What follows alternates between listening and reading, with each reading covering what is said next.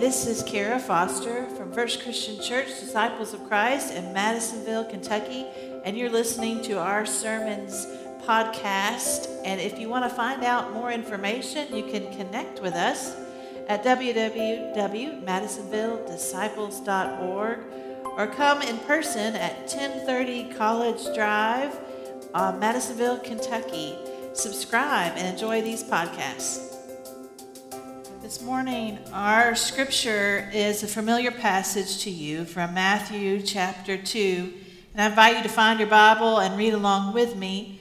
But one of these stories like this one, the story of the visit of the wise men from the east to the Holy Family, they're just so familiar to us. You feel like you've heard it a million times, that it's sometimes hard to listen to. So I just encourage you as you read and listen to this passage today to try and listen with new, fresh ears to this story. You can hear there is a tone of darkness and fear from the very beginning in this story. It's Matthew chapter 2, beginning in verse 1. The scripture says, "In the time of King Herod, after Jesus was born in Bethlehem of Judea, wise men from the east came to Jerusalem asking, 'Where is the child who's been born King of the Jews? For we observed his star at its rising and have come to pay him homage.' When King Herod heard this, he was frightened, and all of Jerusalem with him. Calling together all the chief priests and the scribes of the people, he inquired of them where the Messiah was to be born. And they told him, 'In Bethlehem of Judea.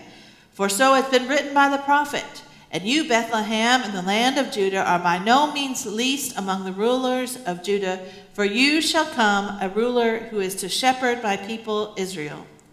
Then Herod secretly called for the wise men and learned from them the exact time when the star had appeared.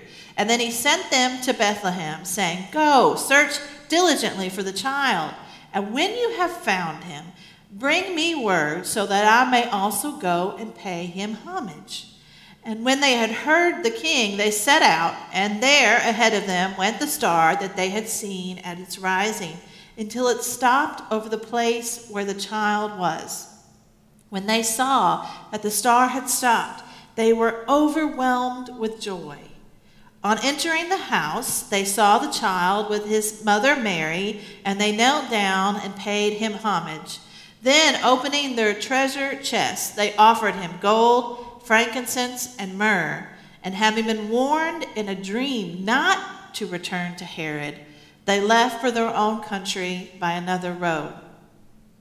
Now, sometimes they're called kings, sometimes wise men or magi. We know that they are from the east, outsiders, non-Jews, probably Arabs, practitioners of Zoroastrianism, which their faith was set around reading and interpreting the stars. These wise men's religion involved making predictions from what they saw in the sky.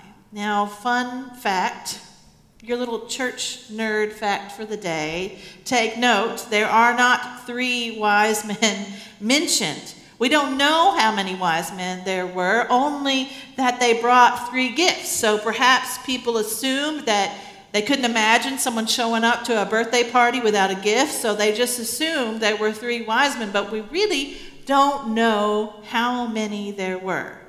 We do know that when they saw the star in the sky, they knew the new Jewish king had been born, and they head to Jerusalem. Of course, Jerusalem. Jerusalem is the city of kings and rulers. Jerusalem is the seat of the power. It's where the Roman leaders who occupied them led from. It's where the temple leaders were. Of course, they would assume Jerusalem. It's a city of kings.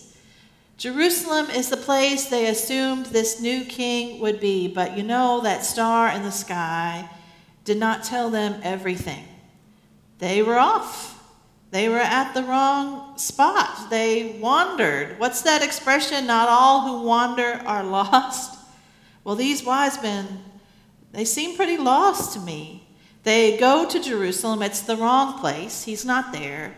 And then they trust the absolute wrong person, King Herod. King Herod was known to be ruthless. He was known to squash anyone who was a threat to his power. And so they walk up to the very wrong guy, the Roman leader, and say, "Can you tell us where the new Jewish king is?" And like any good politician, Herod is surprised by this and fearful, but he doesn't let them know. He says, "Go and find him. Tell me where he is so that I too can come back and pay homage to him." And so they head off to Bethlehem, 6 miles.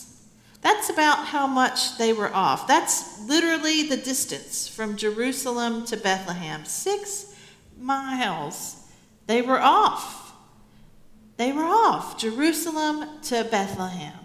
But they follow the star in the sky. They keep following that star, and finally they find Jesus and his mother Mary, and they bring 3 gifts: gold, frankincense, and myrrh. Now, gold, obviously, you know what gold was used for. Frankincense was a fragrant incense that was often used in temple rituals. Myrrh was a spice often used to prepare bodies for funerals. They didn't just pick up a giant tin of popcorn at Wally World and call it a day. These are fine gifts, precious gifts. Gifts fit for royalty. Gifts fit for a king. And here they are in a town they didn't expect to be in a place they couldn't have imagined. The people and circumstances were totally different. I'm sure Mary accepted those gifts and thought she could perhaps trade that myrrh for some bread or a blanket for her child. And I'm sure she probably was thinking she could use a casserole more than frankincense. But these are the gifts they had, and these are the gifts they offer. They offer what they have, and they are gifts fit for royalty. And here they are, standing in little, sleepy, dusty Bethlehem. They expected to be in a palace, and they find themselves with 2 common peasant parents who are far from home. And there's this tidbit in the scripture of Matthew's story that I just love. Something he tells us about these wise men after they arrive in Bethlehem to Jesus. It says they were overwhelmed with joy. And I love that phrase. Overwhelmed with joy. There's probably just a handful of times in my own life that I would say I too was overwhelmed with joy. They are so thrilled to be there, to finally be there, and to offer those gifts that Matthew tells us that they were overwhelmed with joy of it. But here's the thing. I can't help but take note that these wise men never planned for it to look like this. They never planned for that journey to go that way. In fact, they never expected to be in Bethlehem. They never expected to meet Jesus in a common house, born in a stable, different people, different circumstances. I'm sure they never imagined it going like this. Anyone else relate to life going a little unexpectedly lately? 2020, man, woo, we survived. You know, just the other week, I came across my notes, my own personal vocational plans that I had made for First Christian Church in 2020. And I read through it all, and I just had to laugh because pretty much every single thing I wrote down is still just notes on paper because COVID-19 upended our plans and changed everything. And even though I don't know all of your circumstances, I know that your life has been impacted by this pandemic in some significant way. It just has. Our students are continuing to go to school online. Parents, we have become homeschool teachers. Teachers, you've become tech wizards. You've had finances impacted.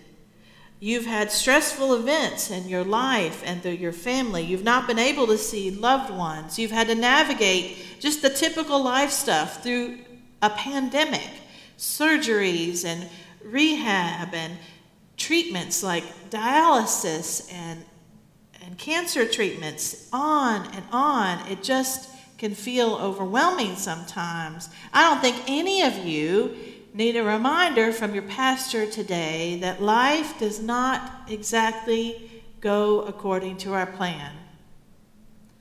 We make plans and God laughs, right? Isn't that how the expression goes? We make plans and God laughs. We aren't in control. And 2020 has certainly given us a reminder of this reality, that we aren't in control. And sometimes life does not look how we pictured it.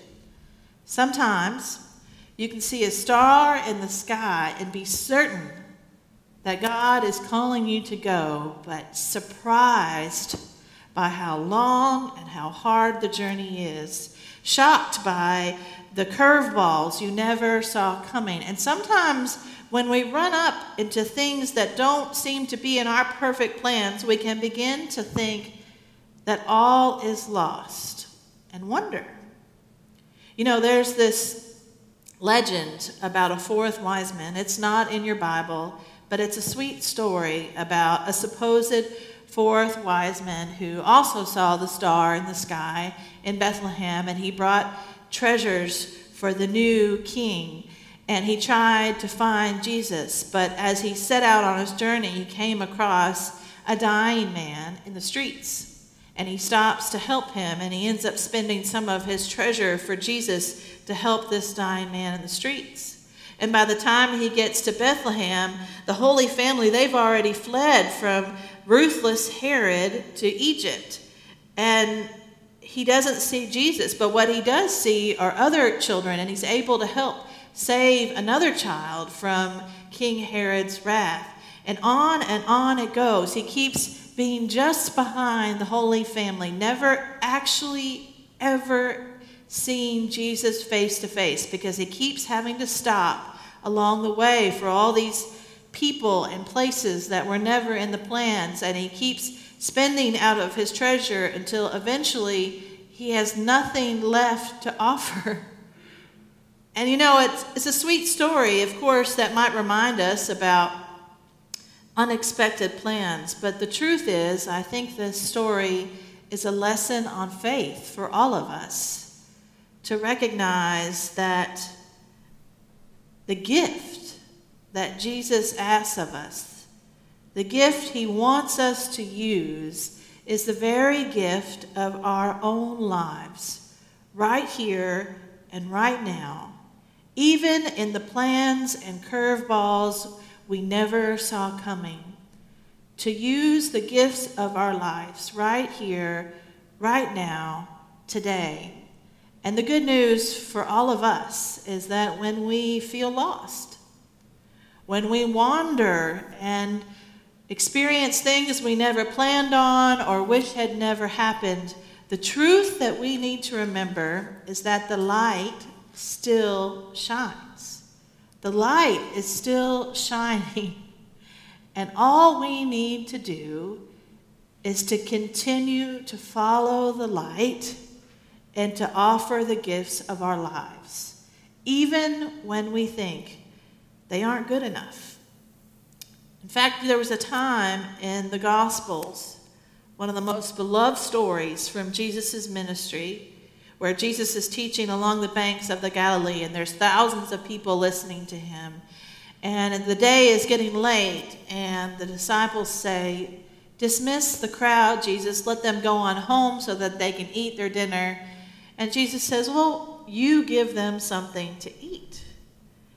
And they're like, "We don't have anything, Jesus. We don't have anything to offer them." "Oh, wait, we do have. There's this kid, this little boy who has said that he would offer what he has, but it's just 5 loaves and 2 fish. That's it. What is that?" And thousands of people. But Jesus takes what this young boy has to offer, and you know the story. the bread, the fish, it never runs out. Everyone is fed with leftovers to spare. That's just how God works. And God has brought you to this time and to this place in January of 2021 for a reason.